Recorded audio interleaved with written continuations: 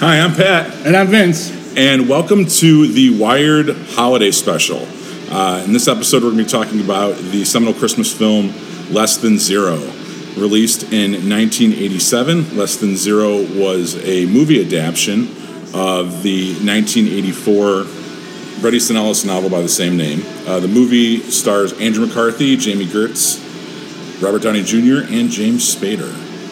James Spader, one of my favorite performances from James Spader as well. Right. He's like pretty much, every scene you see him, he looks like the devil, doesn't he? He's just like kind of handsome, slick back hair, but he's always wearing something like a very strong red. He dresses amazingly in it, I gotta say. It reminded me of another Bret Easton Ellis novel, The Informers, which is an anthology of short stories where he talks a lot about vampires.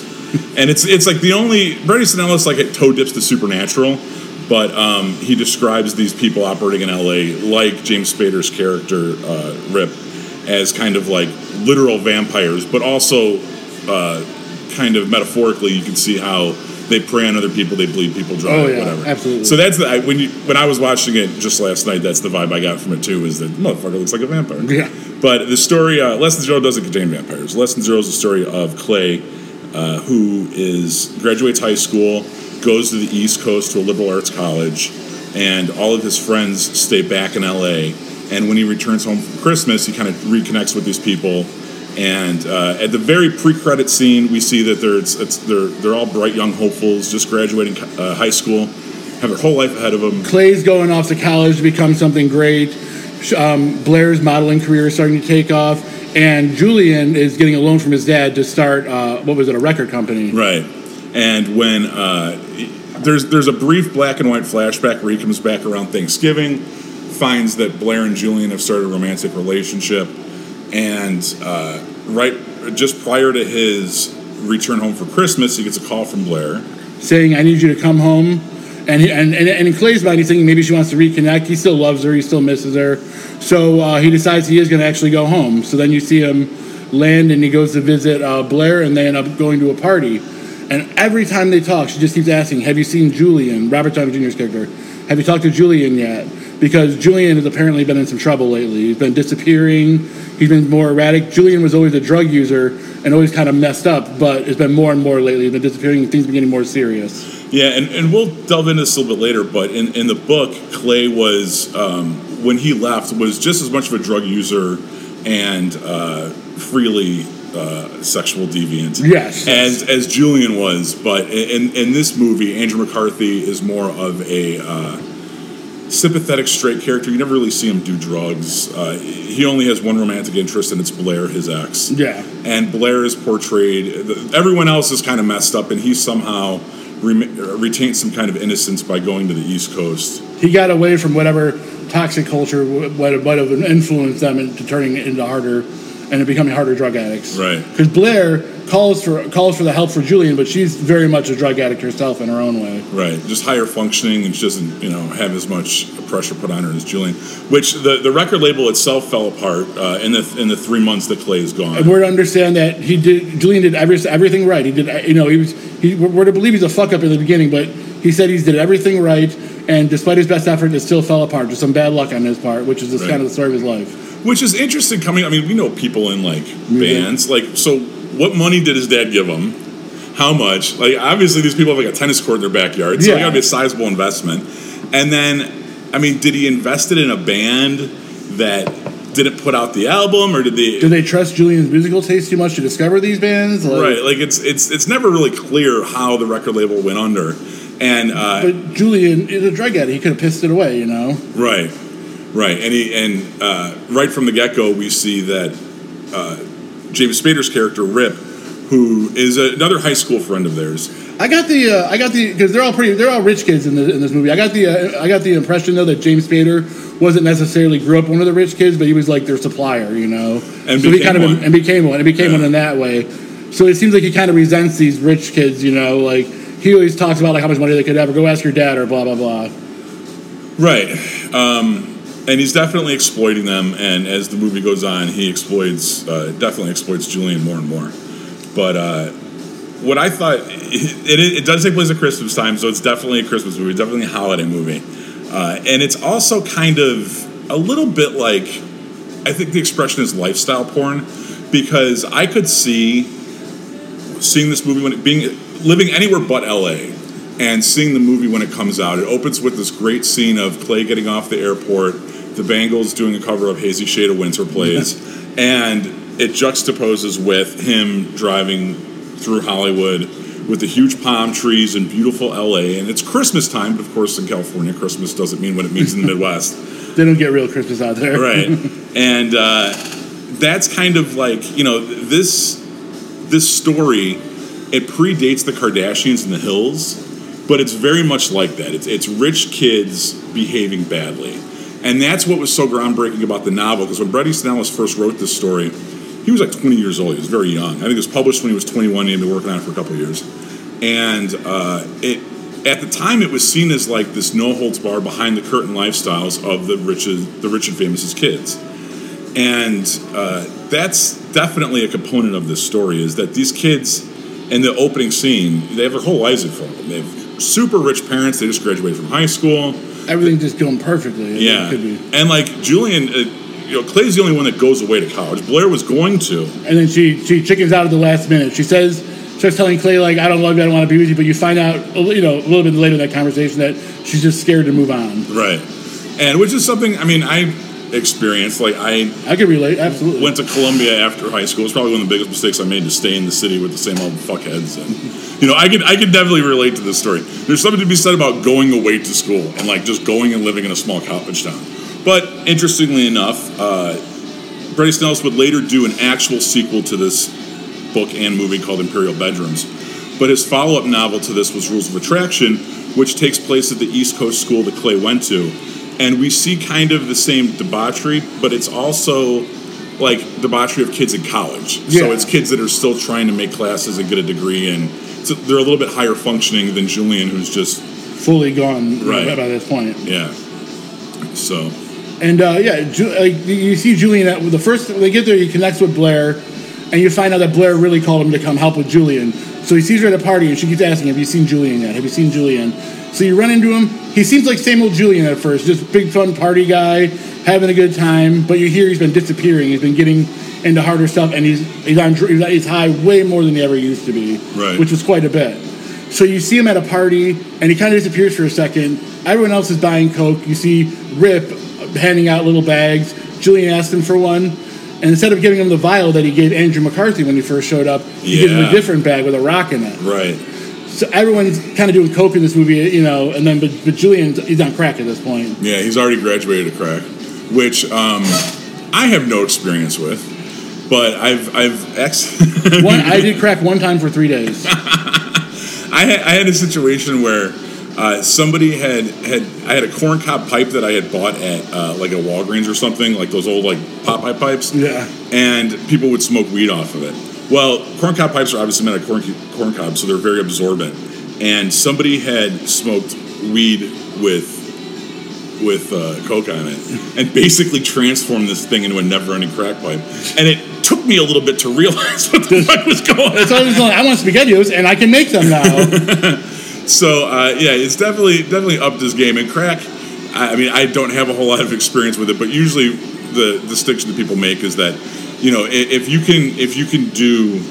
you have a bag of Coke and you can get X amount of Coke from that bag, if you transform it into crack, I think you have like 3x, right? It goes a lot further. It goes a lot further, but the high is shorter, which means you use it more. So it's kind of like, it's a double-edged sword. It's also a different high almost entirely. With cocaine, I am to understand that it is mostly a head high, whereas crack kind of takes over your whole body. You get more of a euphoric feeling from it. The same way, like, smoking weed hits you different than eating edibles. 100%. Great comparison. Yeah. So Julian's a full-blown crackhead. He's into Rip for $50,000. And there's animosity at first between Clay and Julian and Blair, because when he came home for Thanksgiving, they were fucking. He felt betrayed. So when he comes back, he's very guarded about letting them back into his life, because he went away to school and he's on that career path. He's going to do the college last time he seen Julian was when he was fucking Blair. Right. So there's a lot of animosity over that. Yeah. still. So it's like, I got to help this guy out that like took advantage of my girlfriend. But I don't think he fully realizes how bad it is. Yeah, with Julian. Not for a while, actually. That's one thing I remember earlier when I had seen this. I rewatched it again last night. I thought right away that Clay picked up on how bad it was. he doesn't pick up on it until about an hour and 20 minutes into the movie how bad it really got. And it's an hour and 30-minute movie. Exactly. Right. The last 10, 15 minutes are just absolutely insane. And with Blair, I mean, he gets to Blair, they just start making out right away. Like, they just pick up where they left off. He really has no interest in seeing Julian because he thought the call was for Blair and Clay to reconnect, when really, in reality, Blair's calling Clay to help Julian because he's the most stable friend that they have. Mm-hmm. He's the kind of guy you call when your friend needs help. And Julian is a hard personality. He doesn't think he has a problem. He doesn't want any help. And he's still resentful over Clay because he's still in love with Blair. And Blair clearly favors Clay. Right. Well, and Blair's also kind of a constant in Julian's life. He's going through a very hard time, and she's helping him with it. He had been kicked out of his house. Right, the house is freaking amazing. Amazing. Tennis court in the backyard. Tennis court in the back of the estate. Right. And he had been crashing at her studio for a while since he had been homeless, but he hadn't been doing that for a little bit, and he just keeps disappearing. Right. So Clay's not interested in helping Julian when he comes back. He's like, fuck him. That's how he always is. That's just Julian. And as it goes on, you start to realize that Rip has been stringing Julian in, roping him in. He owes him $50,000, and Julian will still be able to hit Rip up for another bag or something like that, at cost. Rip knows what he's doing. Right. Keep him on the hook, long enough where they start to need you. And then, there's a lot of different parties, and then Clay's realizing how much he kind of grew out of this scene. Blair very much has her own high-functioning drug problem, which she seems to kind of conveniently ignore. She's really out there. She's struggling herself. She has some neglectful parents. I think that's the vibe I was getting. Right. The scene when she's calling her dad when she just gets home, she's about to go out again, and was he getting a blowjob from his wife or something? He can't even bother to come out of the room and say hi to his daughter, who's about to go away again. Yeah. That was a funny scene too. But the mom comes out, the stepmom comes out, wipes her mouth off, and kisses her on the cheek, and I'm like, Jesus Christ. So the book was explicitly from Clay's point of view, so you don't see anything unless Clay sees it. The movie does bounce back and forth between the three leads, and mostly spends more time on Julian, Robert Downey Jr.'s character, and his descent. I mean, if you were to look at Less Than Zero in total, it's Clay coming back home for Christmas is what sets the narrative in place, but it's really Robert Downey Jr.'s spiral. Yeah. And which at the time, Coke was huge in the 80s, so this was a crack was just tale. coming on. Yeah, so it was a cautionary tale, and also all of these actors were part of the Brat Pack at the time, which in Hollywood was there was a group of young actors that mostly were like in John Hughes movies. Yeah, and this was the dark one. This was the Tarantino-esque, doing something different, kind of underground youth culture movie. And the book was kind of the same way. I've read the book, and what's very interesting about it, the literary style of it, is that I'd say there's a handful of chapters, but every chapter is kind of broken up into little scenes, and it jumps around a lot. And it's hard to get a coherent narrative out of the book, which is why they had to make so many changes when they tried to put it into screenplay form and turn it into a movie. The movie and the book kind of operate in different universes, but they touch on the same stuff. But the book was very much of the MTV era, because you're used to reading novels that have 15-page chapters, and it's very structured.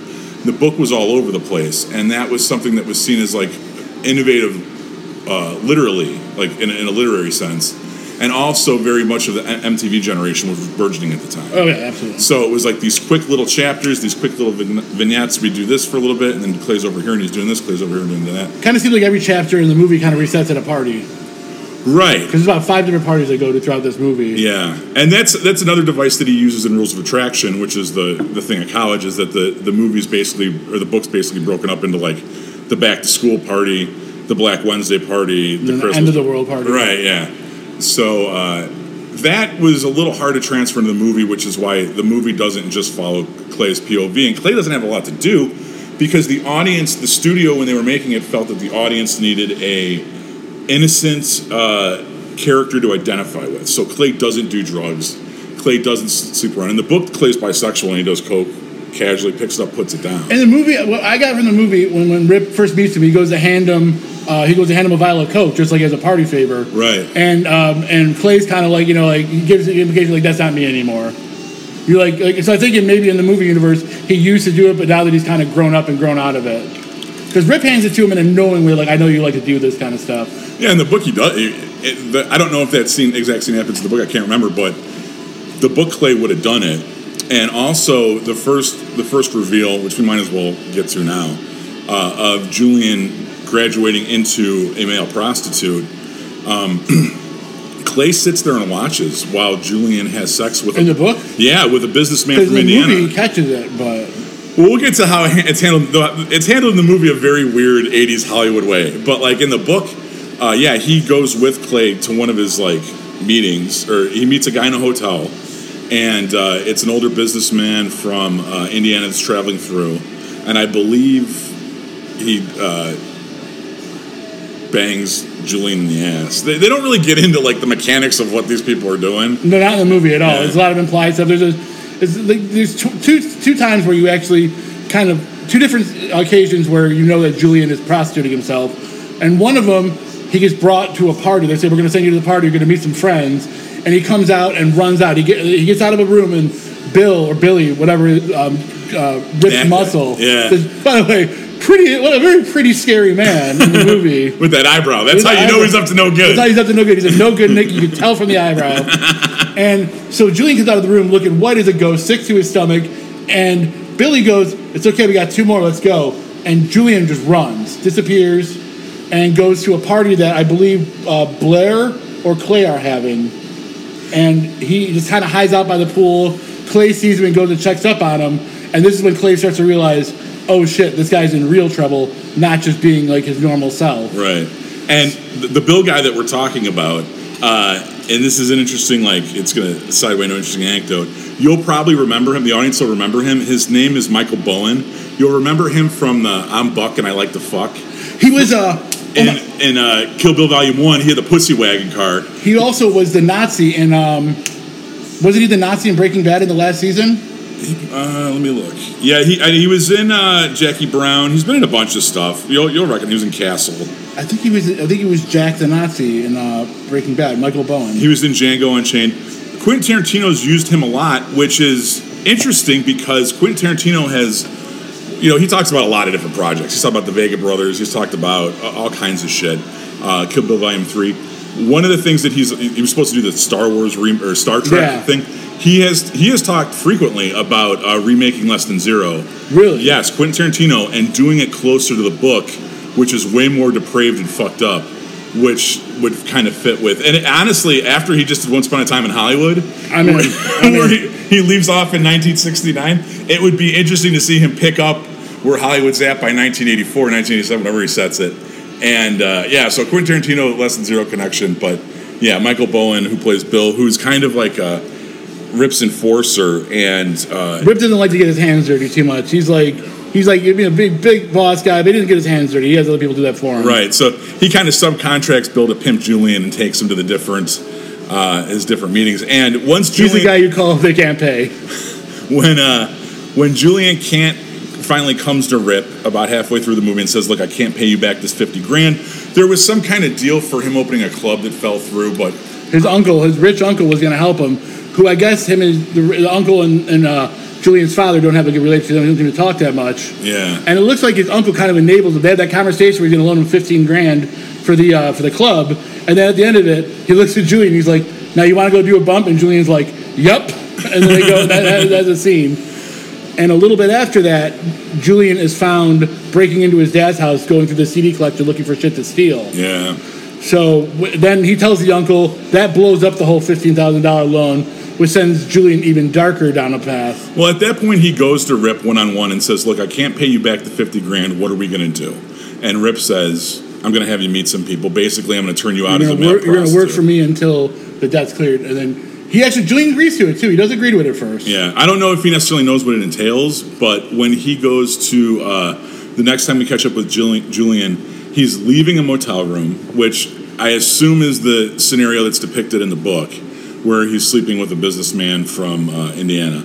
And Bill's there and says, "Okay, you only got 2 more stops tonight," which means that like he's just driving around peddling this dude's ass. Yeah. But it's always interesting the way that like gay for pay is portrayed in movies, because this is something that I noticed that for the first time, like in the Basketball Diaries. Yeah, have you seen that movie? Oh, I love that movie. When Leonardo DiCaprio's character hits rock bottom and prostitutes himself for money, he's shown letting the gay dudes blow him for cash, which, I mean, I guess maybe that exists. There's a market for that, I guess, but that's not like whatever happens. You would think if I'm giving somebody money and a blowjob's involved, I'm the one getting the blowjob, not like I'm going to pay you money so I can suck you off. Like, but hey, we're old fashioned, you know. Right? Yeah, exactly. I mean, it's not the hardest thing for me to wrap my head around, but it seems a little counterintuitive. So they never exactly show what's happened to Julian, and but then he really reaches out for help. Clay understands the severity of the situation.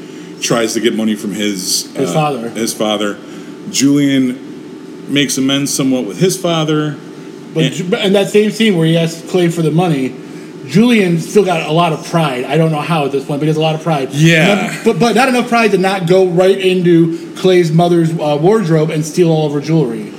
Yeah, you realize certain leaps in logic are kind of being made because the movie's already committed to a certain narrative, and the movie's narrative is, we want to show this depravity, we want to show all this stuff that the book showed, but whereas the book showed it being widespread amongst all these characters, the movie hyper focuses on Robert Downey Jr.'s character Julian. He's the bad apple, and which Blair is a slightly worse apple, but not without redeeming qualities, and Clay is the audience's point of connection. He's basically the innocent trying to do the best he can. And I think what makes it hard to watch with Julian, because I love Robert Downey Jr., always had one of my favorite actors of all time. What makes it hard with Julian is his character, when he's not on the drugs being depraved, is a sweetheart, a good friend, a good person. Everyone loves him. He's got a great personality. He's fun to be around. And just his wit. He just makes everyone happy around him. Clay wants nothing to do with Julian for most of the movie. And even with all of his problems, Julian still makes him care again. Right. Because he's a good person. He's just in a bad situation, right? Addicted to a bad thing. With foam around his mouth consistently. Yeah, half the movie. I don't know if that's cum or if that was just sweat or froth. I think a lot of froth probably from being sick, especially at the at the end when we get to that point. That becomes very clear. Yeah, so there is a detox scene, which only takes one night, which is good to know. If we ever completely go off the rails, it's become crackheads and all it's exactly. I mean, there were no babies crawling on the ceiling like a train fighting, which would be my big fear. But good to know that after one day of crack addiction, we can kick this thing. Yeah, so he winds up in Blair's loft. They kind of patch him up. They let him puke. They rub his back. They give him a shower. Wakes up the next morning and he's good. That's when he goes and sees the dad and kind of starts this process of trying to take his life back. Makes the mistake of going to visit Rip at a party. Trying to be a man, talk to him honestly. Listen, I'm good with my dad now. My dad is going to help me get through this. But he's like, I can't do anything for you. But he goes to Rip at a party where he's outnumbered. And Rip kind of says, no, you're gonna do this again. And they put his dad makes a deal with him. He's like, stay sober for 1 week. Right. And he's like, you can be back in the fold and we'll fix all these problems. But Rip isn't hearing any of this. He doesn't care about the money. The whole point for Rip was I think Rip sells the drugs on the side. He gets his real money from pimping people out. I think that's where his heart kind of seemed to be in it. The books go in that direction, yeah. Because we'll talk about there's actually a very legit sequel to Less Than Zero called Imperial Bedrooms. We'll get to that in a second. But yeah, I wouldn't have done that. I would have just waited the week. Exactly. And then come back with the money. Hide out in that fortress he lives in for a week. These guys, by the way, aren't very well connected. What did they do? They trash the studio when they're looking for Julian. He goes on the run. They're trying to hide him, and they write it on the wall. What? Julian gives good head and is dead. That is not poetry where I come from. Okay, that was just they're not well connected. They're not like the cartel where they're going to get into your house and kill you. This guy's in a fortress. No, it's one rich 18-year-old and his probably 22-year-old muscle. You know what I mean? That's the extent of their operation. So we see Julian goes to this party to confront Rip, which.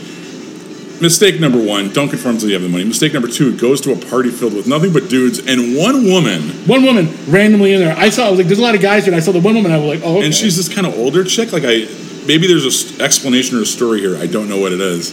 And basically, Rip says, you're not leaving. You're going to smoke this crack.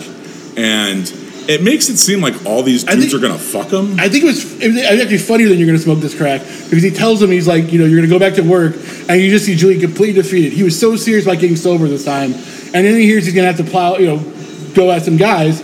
So Billy's got the crack pipe to sit there, going to smoke it, and Julian's like, well, fuck it, I might as well do this high. Yeah, he goes, I can't do this. And then Bill pulls out the crack pipe and preps it. and says, you'd be surprised what you can do.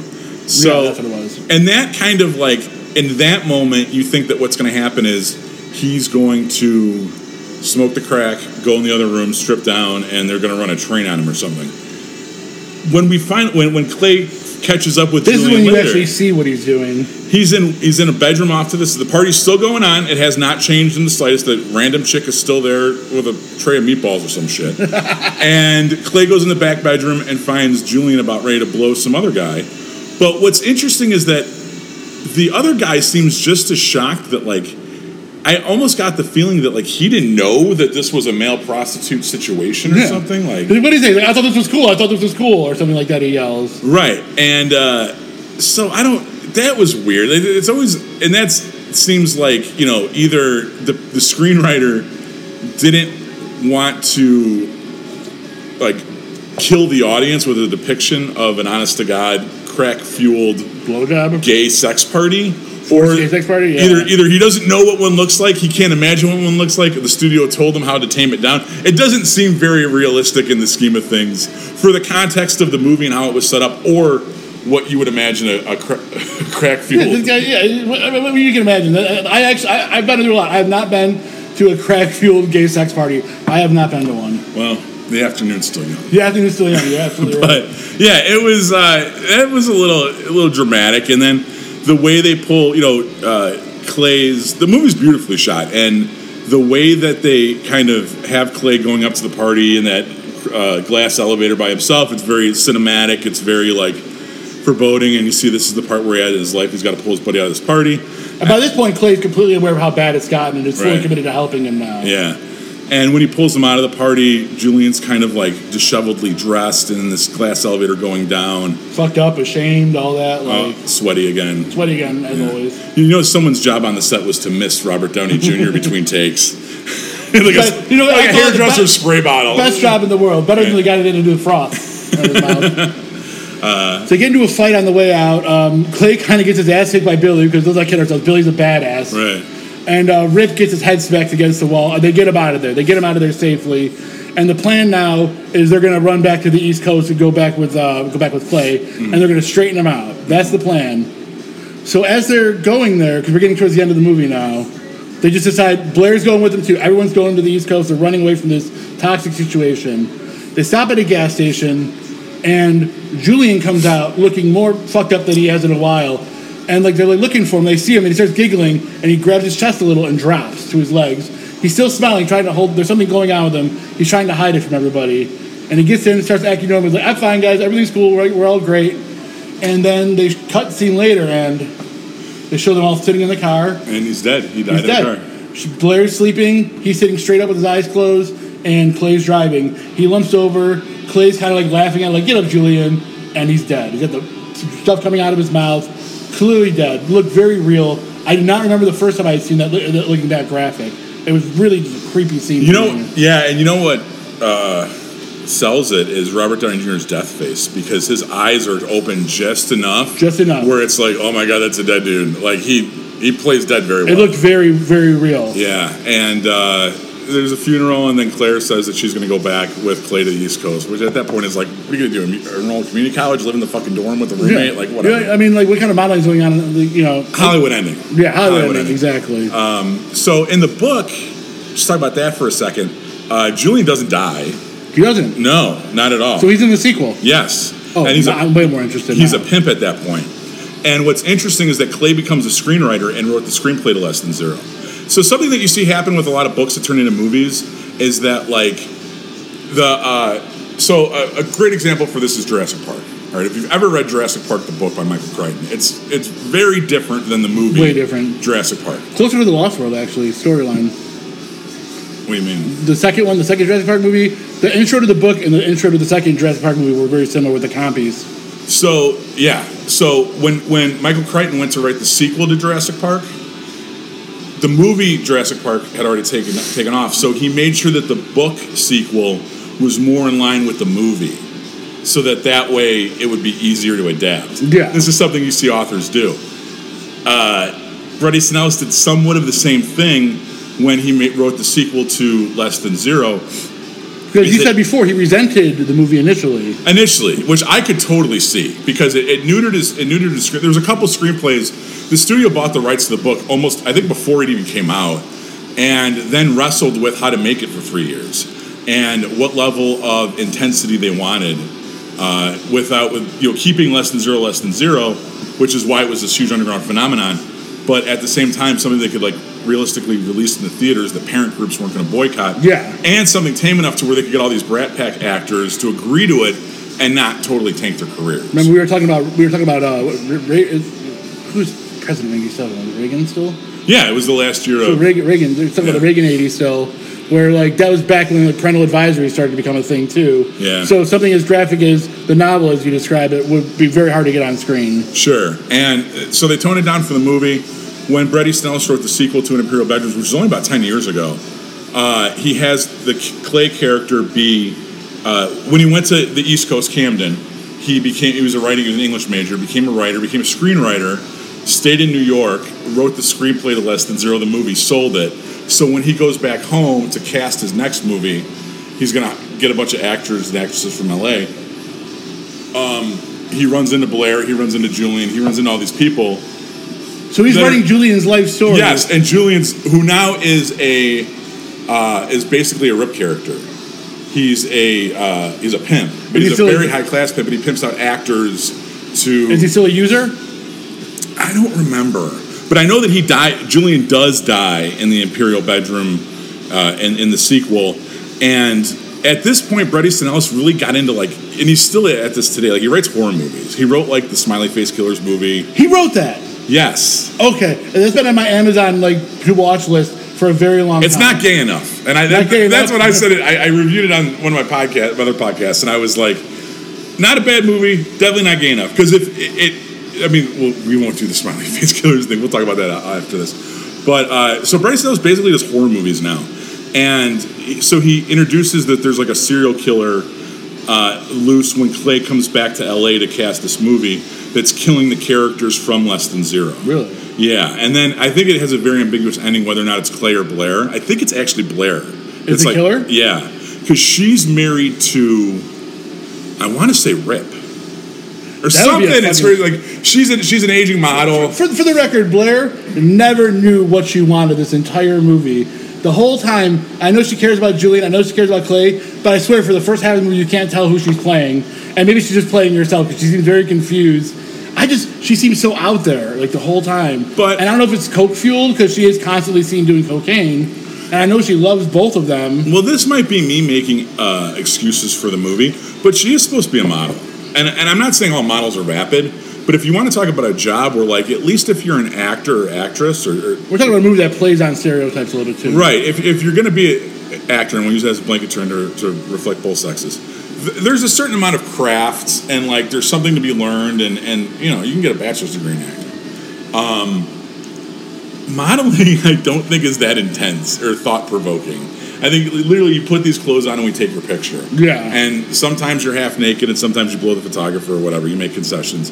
You're basically 100% being preyed upon for your beauty and not your craft, not your actual ability. And that is part of it's interesting to bring that up. That's part of the plot of Imperial Bedrooms is that Clay is coming back to cast the next movie that he's doing based on one of the screenplays. And he becomes obsessed with an actress who's how old he was in Less Than Zero. He was a younger chick. Is it the actress that plays Blair? What? Is it the actress he wants to play Blair? No, because it's set in modern times. But it's basically him sexually obsessed with this actress who he keeps promising he's going to give the part to, even though he knows there's no way because she has zero acting ability.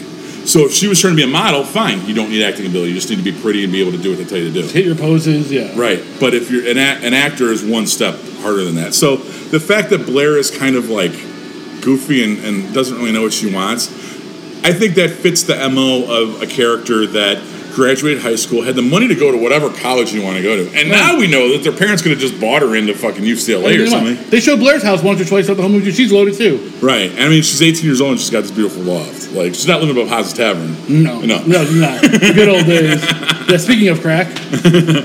But, so that I think that, and that might be actually, literally, more realistically a product of shitty screenwriting. But I think she's a fine actress. She did great in that movie. I thought she was fantastic. I'm teasing the character just because it's something I laughed at a couple of times because like they also make out a lot. Her and Clay make out a lot at different times. Yeah. Also, there's like a 15-minute sex scene in it too. Yeah. Like, She's on top? Yeah. Yeah. At first I was like, is she suffocating him with her vagina? And then I realized, because it's a weird angle, you can't tell. I thought that too. No, you can see his chest. She's on top. She's just regular. No, that first shot, though, does look like she's riding his face. And then when they cut to, they do a couple more shots in the bedroom, you see that she's actually riding him, and she's just on top. But yeah, that was my first impression, too. I was like, good for them. So Blair is, we might have mentioned it before, but she's portrayed by Jamie Gertz, who's from Chicago, Illinois. She's been on This Is Us, The Neighbors.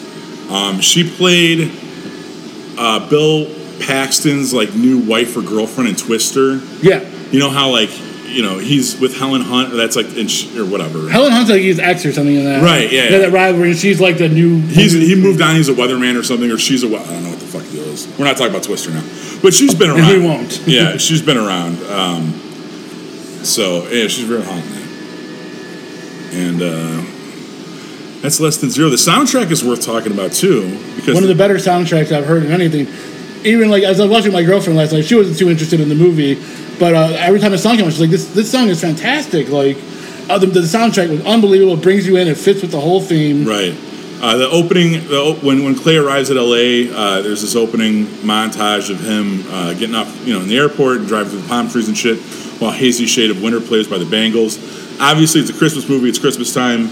It's winter, but it's in L.A. Yeah. So it's a little bit different than what you think. But it is also a cover of Christmas. And then they get to that party where Poison's version of Rock and Roll All Night, Party Every Day, that's what got me. Plays for like 15 minutes straight. It's not like a normal movie where they play parts of songs. They pretty much play all of these songs. Right.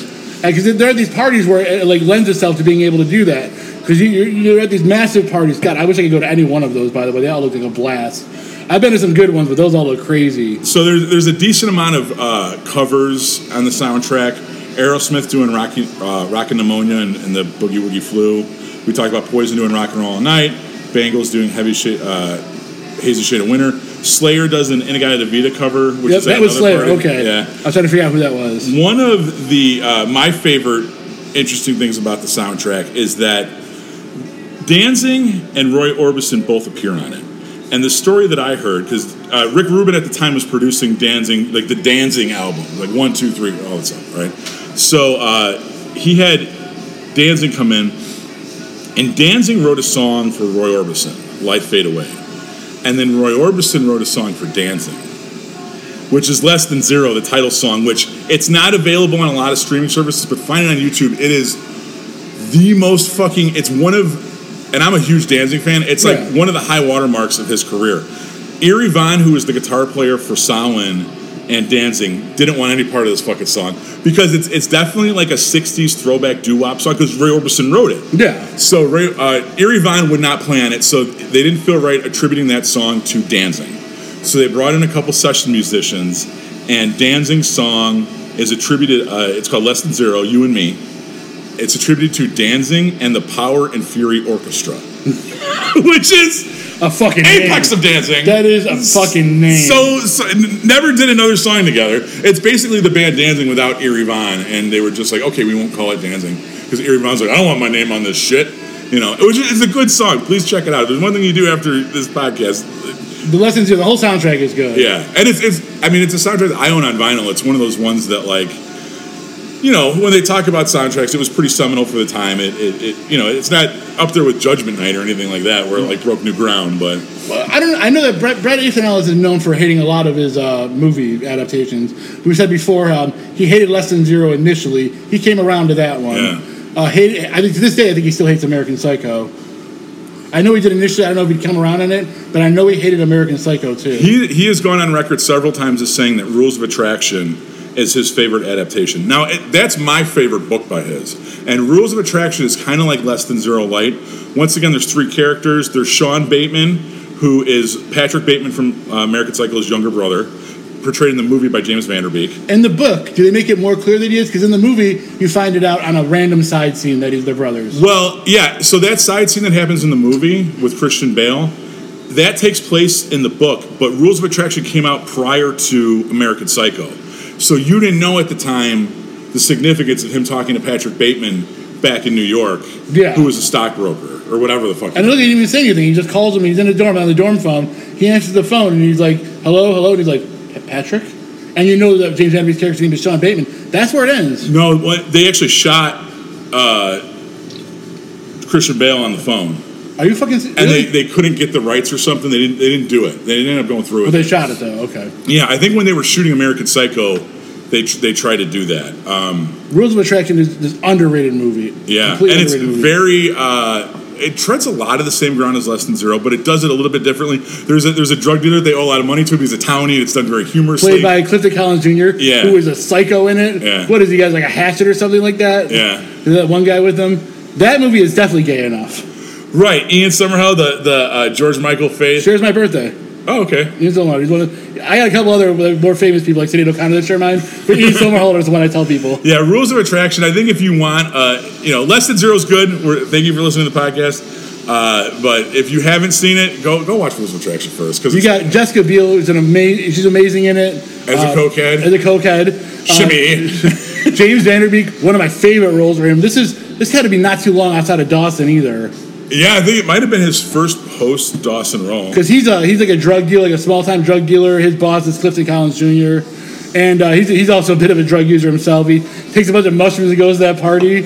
When he's fucking the girl and his eyes are all then what is it? Jessica Biel's yelled at him and he just punches her in the face and knocks her out. It's directed by Roger Avery, who is the co-screenwriter on Pulp Fiction. Really? Yes. So the screenplay for Pulp Fiction was... Also, I would say it plays a lot like Pulp Fiction, too, because all the different chapters and different, I know Pulp Fiction involves stories that are separate, right. But these are all intermingle, Well, that people joke that's the other reason why Quentin Tarantino wanted to do Less Than Zero, because Roger, they had a screenwriting partnership just for Pulp Fiction. They both won the Oscar. They went their separate ways.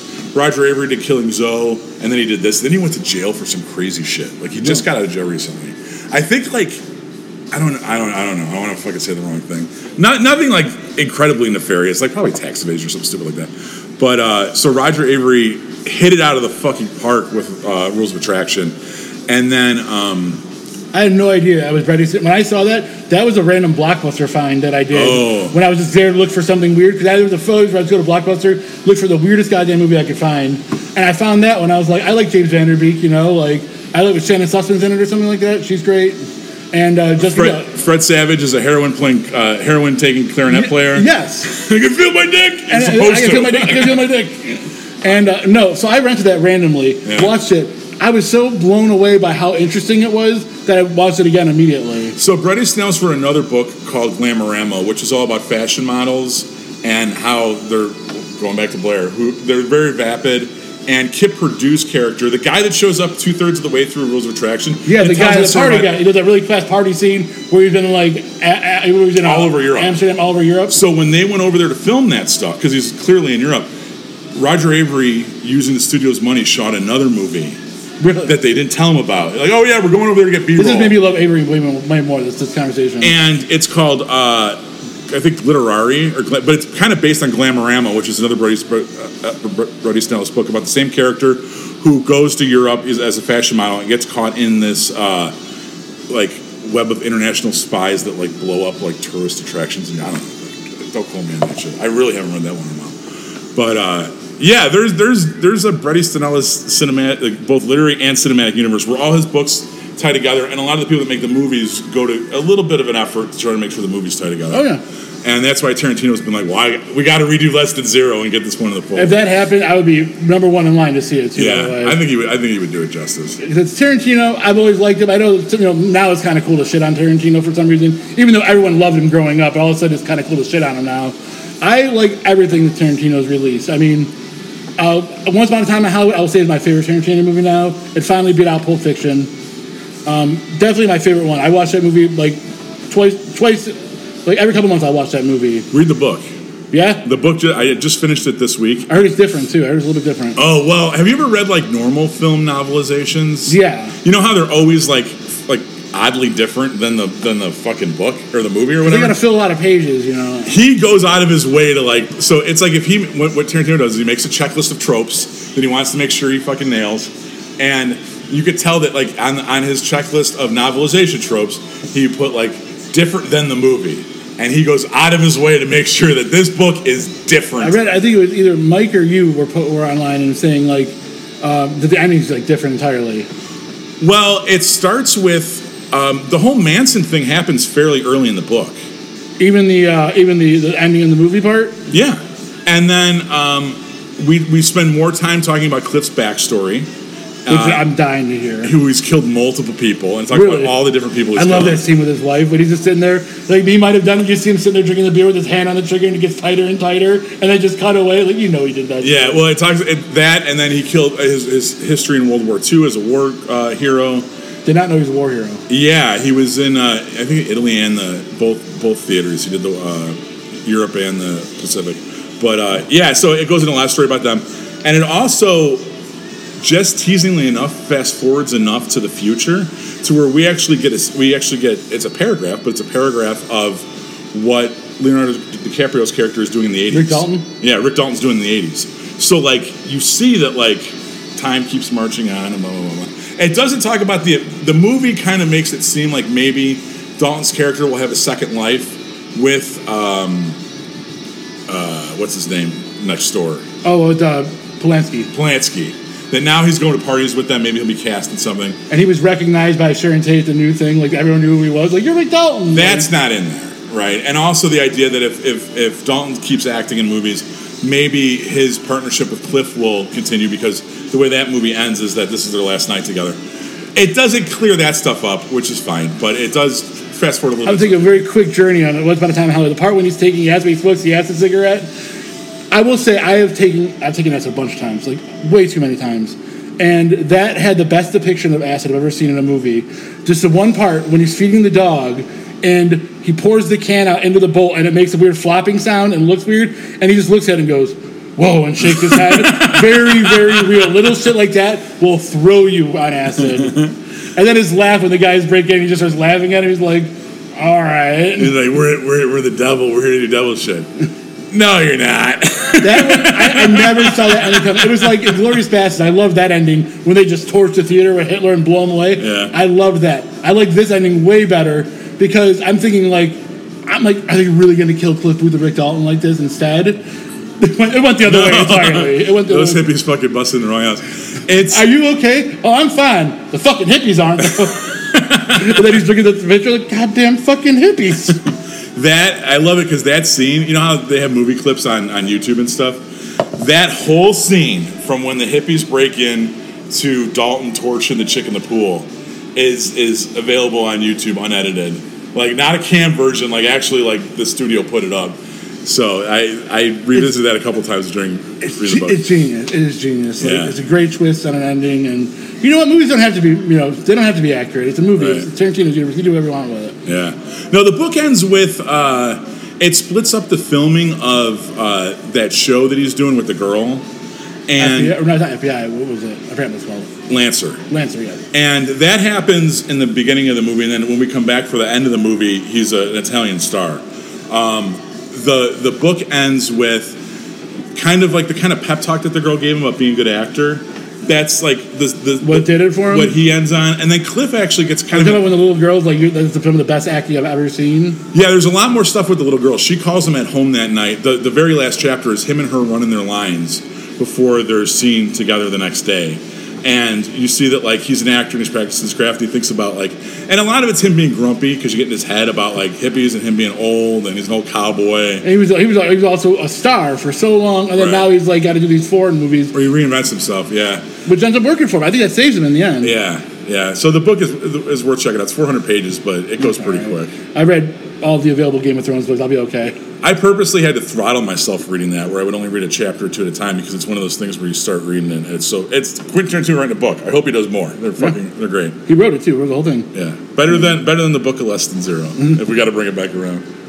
I still got to read that one again. I got started on that one. I did read a lot of Rules of Attraction. Yeah. But it was like when I was in like high school and would like But just when I wasn't paying attention to class, I would just skim these from the library. And you have no frame of comparison at that point. No. I watched Lesson Zero because my dad told me, because my dad knew I liked Robert Downey Jr., and he's like, I got this really good one. Because Lesson Zero, I might have mentioned this before, they say that that's the movie that got Robert Downey Jr. into his downward spiral. Yeah.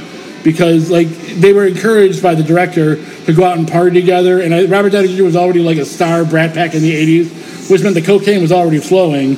And we all know how Robert Downey Jr.'s 90s story turned out all the way until Iron Man. He became a pretty notorious drug addict. Way more charming than Charlie Sheen's problems, but way more charming. Well, that's why... well, he's also got the acting chops. Bret Easton Ellis had also expressed hope that Imperial Bedrooms would be turned into a movie. And we're not saying the reason that he wrote the book was to sell the rights to make a movie. But, I mean, realistically, the idea of Robert Downey Jr. reprising his role... As Julian... Well, he's dead in the context of the movie, so I don't know how you would film... I don't know what they're going to do. But I don't think they're going to do anything. I think probably nothing. It would have happened by now, but they wrote themselves in the corner by killing him off. I didn't realize he survived it. Yeah. It's like when you find out in the Forrest Gump books that Jenny doesn't die. I didn't know that. Yeah, she doesn't die. I know he goes to the Gulf War. I know, but yeah, Jenny doesn't die in the original Forrest Gump, but there might be a second one where she does. I haven't read that and talked to anyone that has really. But my friend who read it said, he was like, yeah, she doesn't die in that one. Well, I think that was the Hollywood realizing that they needed an ending to the story. And if you make it kind of, by proxy, Julian's descent into drug addiction, then killing him at the end, that's how you end the... Oh, so him surviving and getting out of it at the end would not have fit with the dark of his downward spiral. Oh, he doesn't survive and get out of it. None of that shit about him trying to panty... Oh, I just mean from the movie alone. Yeah, in the book, like, it ends, like, the last chapter is Cliff goes to a party. There's a lot more characters, too. Cliff goes to a party at Rip's house, and he's got, like, a 12-year-old girl tied up in the bedroom that they're all fucking. Jesus. And, like, she's drugged up and shit. And Clay's like, hey, man, this is too much for me, and leaves and goes back to L.A. Like, that's his line, and that's the end of the movie. And then he goes... Julian's hosting that party? No, Rip, the Spader character. Rip is. Yeah. I love James Spader. I always have. I've always loved James Spader. You know, this was honestly... and then... So this is honestly, like, my first time seeing this movie all the way through. I was aware of it from day one because people always told me that, like, there's a scene where Robert Downey Jr. blows James Spader. Which doesn't happen. I was like, what? I kept waiting for it to happen. I'm like, it doesn't fucking happen. But yeah, I always knew the stigma with this movie where, you know, he turns into a cokehead and fucking sucks dick. And I was like, well, I don't think I need to see that. So this is my first time actually sitting through it. Oh, I read the book. It was a million times worse. I saw the original. My dad recommended it to me. Yeah. It was back when I was looking for the weirdest shit I could find. He's like, I got this one. He had a lot of good movie recommendations. But I watched this one and I was like, well, that's fantastic. And I've been obsessed with Bret Easton Ellis, the movies ever since. Yeah. I saw it after American Psycho. That's the one that got me like it got most people. But Lesson Zero was the third of his movies that I've seen. I saw Rules of Attraction after American Psycho, and then I saw Lesson Zero. And Lesson Zero is the one that stuck with me the hardest. Yeah. They did film Informers, which is his short story anthology. One of the... and you and I talked about this earlier, but James Spader's character in this movie kind of is like slick back hair, trench coat. Bret Easton Ellis had a common theme in some of his earlier novels about, and this is once again him flirting with the supernatural and horror tropes, that there were vampires that existed in L.A. And they definitely make James Spader in the movie look a little bit like what you would think an 80s vampire would kind of look like. Handsome, slick back hair, real clean, but like also... Always dark, yeah. Always dark. Always seen at nighttime. They never filmed during the day. And that's... Yeah, so that was kind of... The Informers, they actually filmed... It was probably the most recent one of his books to be turned into a movie. Brad Renfro's in it. I think it was like his last role before he OD'd. Brad Renfro, geez. Mickey Rourke. You ever see Bully? Yeah. We'll talk about that in a Watch minute. that for film school. But, yeah, so that's the other Bret Easton Ellis movie. But it's now, was Smiley Face Killers a book, or was it just a movie he did? It is a conspiracy theory. There's actually a slew of deaths all up and down the I-94 corridor from Minneapolis to New York of young men that go missing, and they'll be missing for about a month. And are we talking about in reality? Or no, this is real life. Okay. They'll be gone for about a month. Putting on my other podcasting hat here for a second. They're gone for about a month, and then they show up dead in a body of water. Or no, they show up drowned, not by water. And they've like a dry drowning, like a... and they've been dead less time than they've been missing. So a guy will go to a bar one night in a college town, disappear, goes out for a cigarette, never comes back. He's gone for 2 months. Then they find the body in a ditch somewhere. He's been drowned. There's no water around. He's been dead for 72 hours. And there's smiley face graffiti somewhere in the vicinity.